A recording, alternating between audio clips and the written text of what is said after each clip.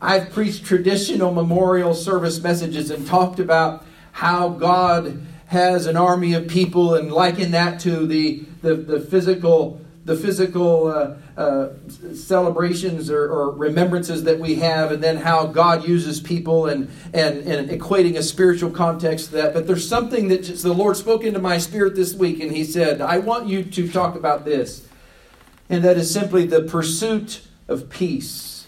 So I guess there is kind of a parallel, but the pursuit of peace.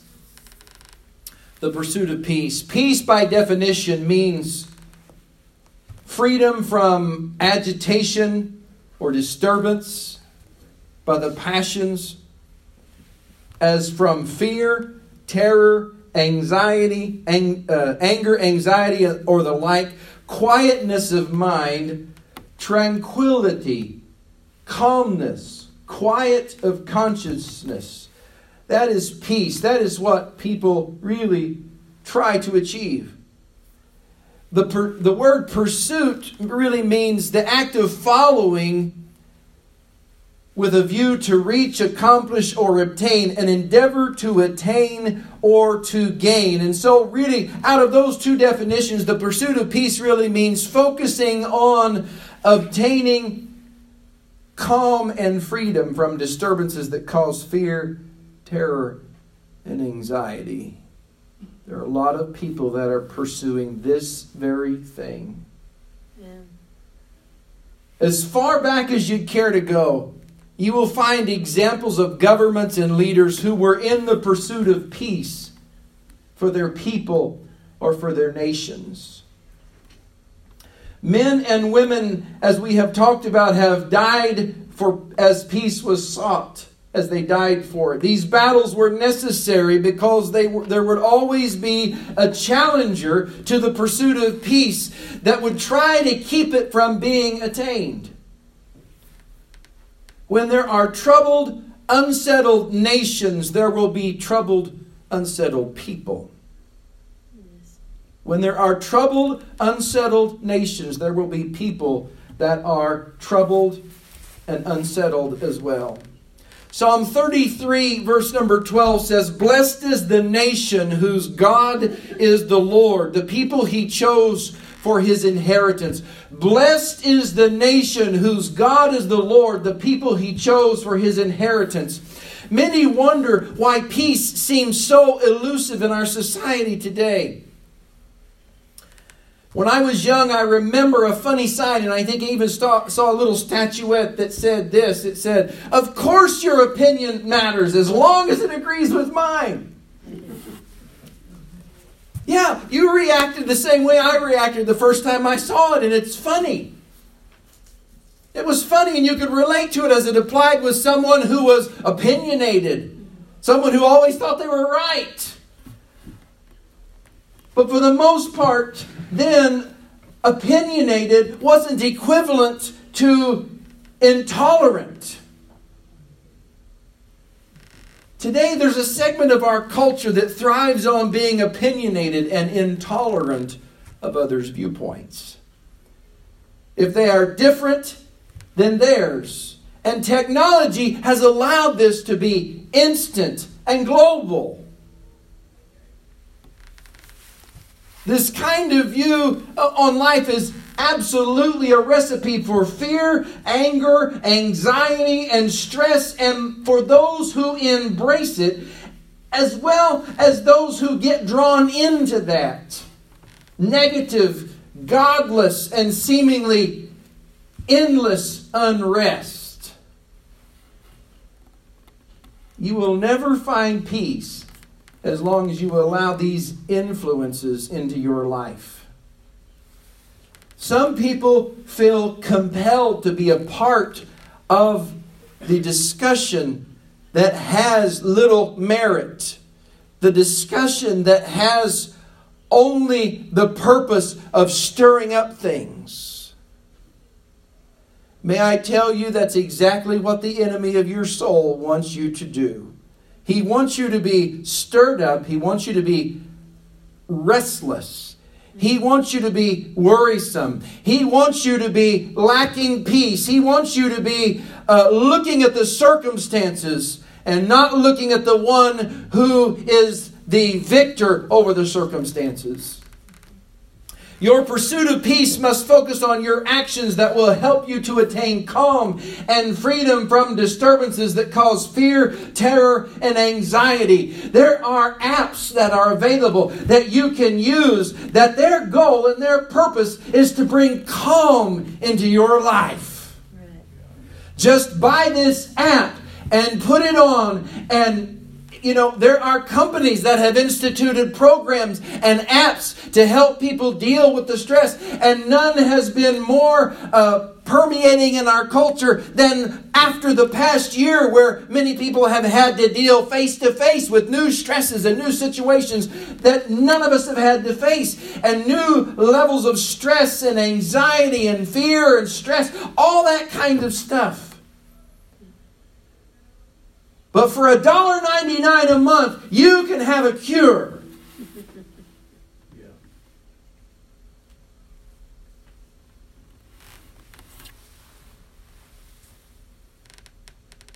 Your pursuit of peace must focus on actions and not apps that help you to obtain calm and freedom and peace. Free from fear, terror, and anxiety. How do I do that? Well, I'm glad you asked.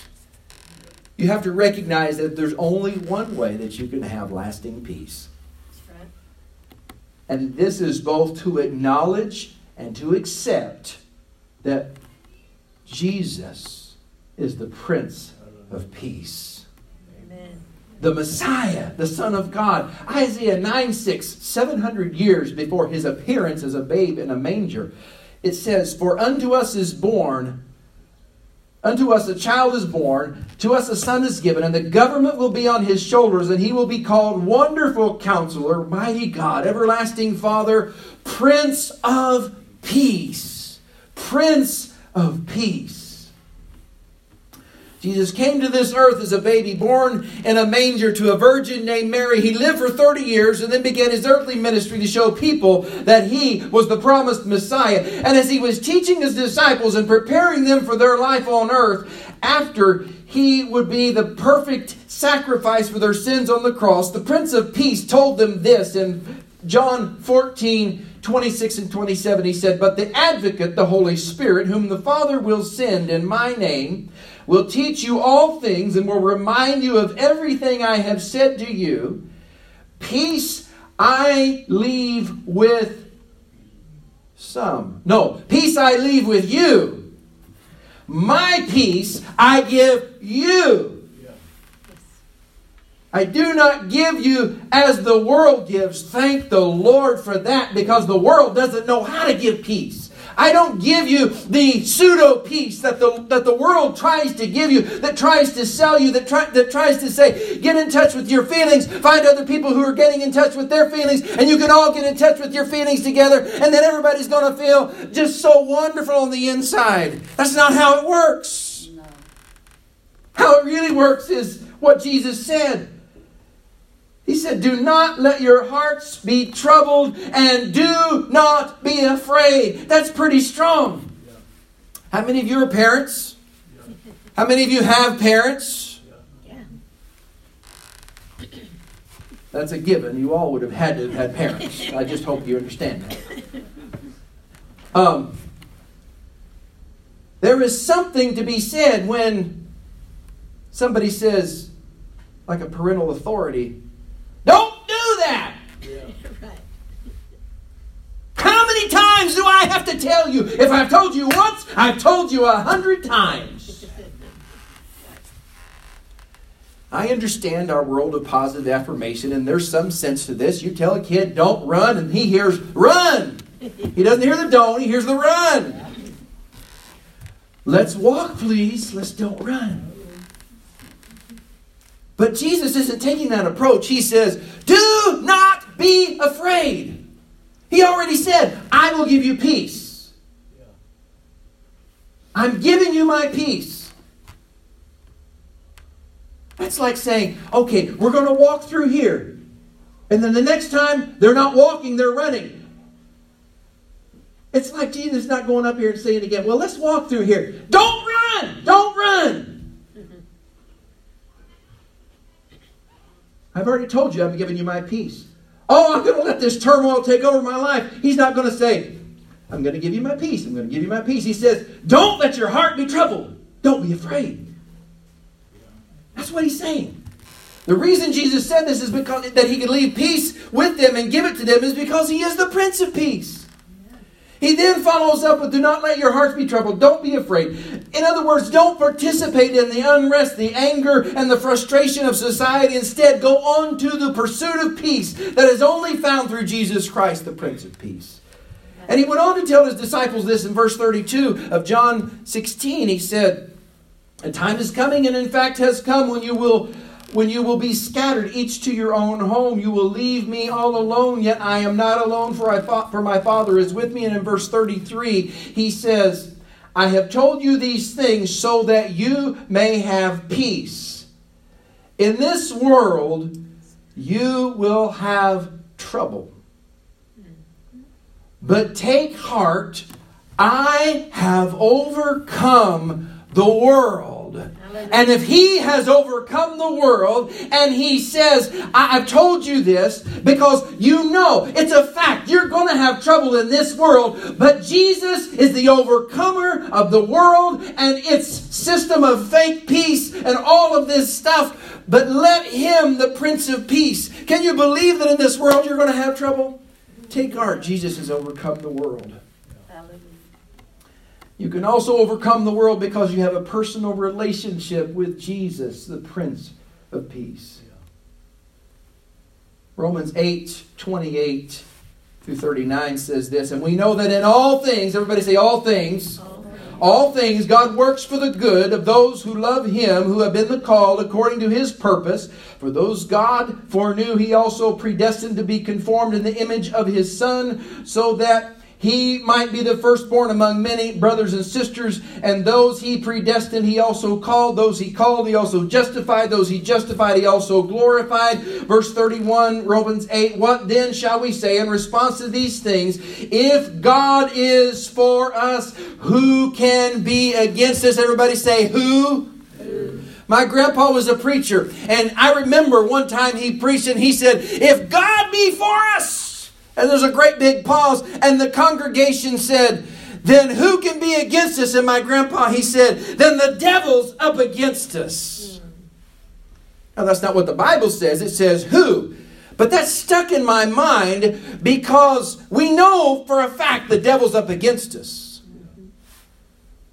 But he's not even given the words in here. In other words, the way I took that was who.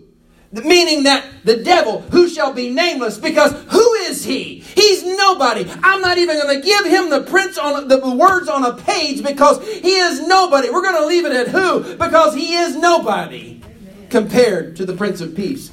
If God is for us, who can be against us? He who did not spare his own Son but gave him up for us all. How will he not also along with him graciously give us all things? Who will bring any charge against those whom God has chosen? It is God who justifies. Who then is one who condemns? No one. Christ Jesus, who died, more than that, who was raised to life, is at the right hand of God and is also interceding for us. Who shall separate us from the love of Christ? Shall trouble or hardship or persecution or famine or nakedness or danger or sword? As it is written, for your sakes we face death all day long. We are considered as sheep to be slaughtered. No, in all these things we are more than conquerors. Everybody say conquerors. You're not a conqueror. You're more than a conqueror. Through him who loved us. Through him, Jesus, who loved us. For I am convinced that neither death nor life, neither angels nor demons, neither the present nor the future, nor any powers, neither height nor depth, nor anything else in all creation will be able to separate us from the love of God which is in Christ Jesus our Lord. as you are on the pursuit of peace, remember that you are more than a conqueror. A conqueror means one who subdues or reduces by force till resistance is no longer made. One who gains victory. By force, Jesus took the victory over the devil when He died on the cross, and on the third day He resurrected, and today He sits at the right hand of God, ever interceding for us. By force, He took the victory. He was the conqueror, and we are more than conquerors through Jesus Christ who loves us. Philippians 4, 6 and 7 says, "Do not be anxious about anything." That means nothing. "But in every situation," everybody say every situation. That pretty much says it right there. Everything in your life, whatever it is. "By prayer and petition." I want you to see this. By prayer. Not by conversation. Not by thought. Not by worrying. Not by wringing your hands and wondering what's going on. But it's by prayer. In your prayer closet. By prayer and petition. By prayer and petition. With thanksgiving. Present your request to God. When you do this, and which connects, and the peace of God, which transcends all understanding, will guard your hearts and your minds in Christ Jesus. We need our hearts guarded with the peace of God. In your pursuit of peace and happiness, your search will be a miserable failure unless you accept Jesus, because it's all about Him. He is the Prince of Peace. 1 Thessalonians 5, 1 through 3 says, "Now, brothers or sisters, about times and dates we do not need to write to you, for you know that very well in the day of the Lord, that the day of the Lord will come like a thief in the night. While people are saying peace and safety, destruction will come on them suddenly as labor pains on a pregnant woman, and they will not escape." This passage speaks about the attitude of people just before God brings judgment on them during the Great Tribulation period. And as people continue to hope for peace and safety during the continuing rise of social and civil unrest, they're not going to find it. They will not escape. Why is this? Because their pursuit of peace has excluded Jesus.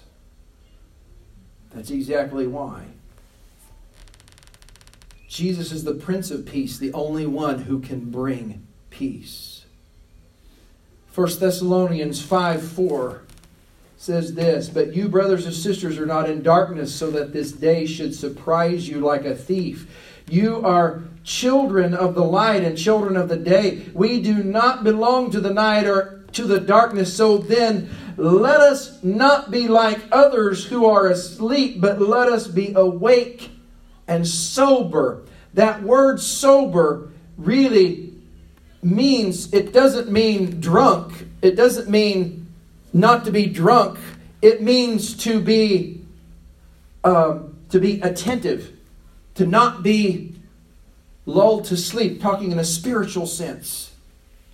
For those who sleep, sleep at night, and those who get drunk at night. But since we belong to the day, let us be sober. There it is again. Be sober, be solemn, be serious. Putting on faith and love as a breastplate, and the hope of salvation, which is Jesus, as a helmet. For God did not appoint us to suffer wrath, but to receive salvation through our Lord Jesus Christ. He died for us so that whether we are awake or asleep, not talking in a spiritual sense, but talking in an actual sense of being asleep or awake, but in a spiritual sense, we may live together with Him. In other words, dead in Christ or still living. Either one of those. because we have placed our faith in Him to receive salvation. He says, therefore, encourage one another and build each other up as in fact you are doing. That's why we're here. That's why we meet together. That's why we don't forsake the assembling of ourselves together, because we want to be here to encourage each other, to lift each other up, to build each other up in our faith, and to just remind each other of who Jesus is. And I hope you feel encouraged when you come to church. Church is not a place where you're supposed to get beat down over the head. It's a place where the Word of God is revealed in power, and the anointing that goes forth and causes that Word to take root. Well, sometimes I just feel like the pastor stepped on my toes. Not this pastor. My business is not stepping on toes. If you feel something that isn't what you like from a message, check out to make sure that it's not something that I said, because that's not my intention. But if it's the Word of God inside you that says something's not right and it needs to align with this, He reminds me on a regular basis that, hey, remember what my Word says. Folks, Jesus is coming soon.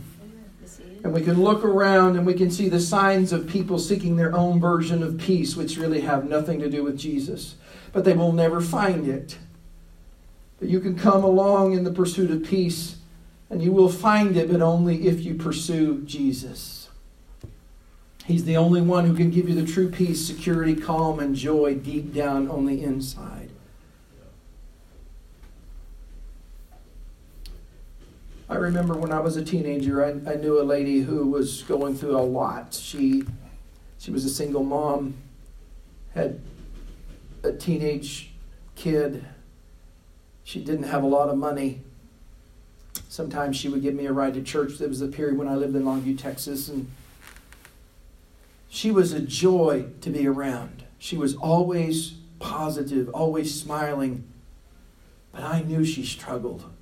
I knew she had times when her washing machine wouldn't work. Had times struggling financially.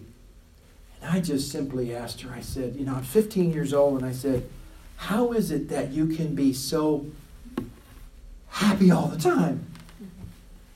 Because I know what's going on in her life. And she said, I might be going through the darkest time of my life, but you will never know it. And that has stuck with me.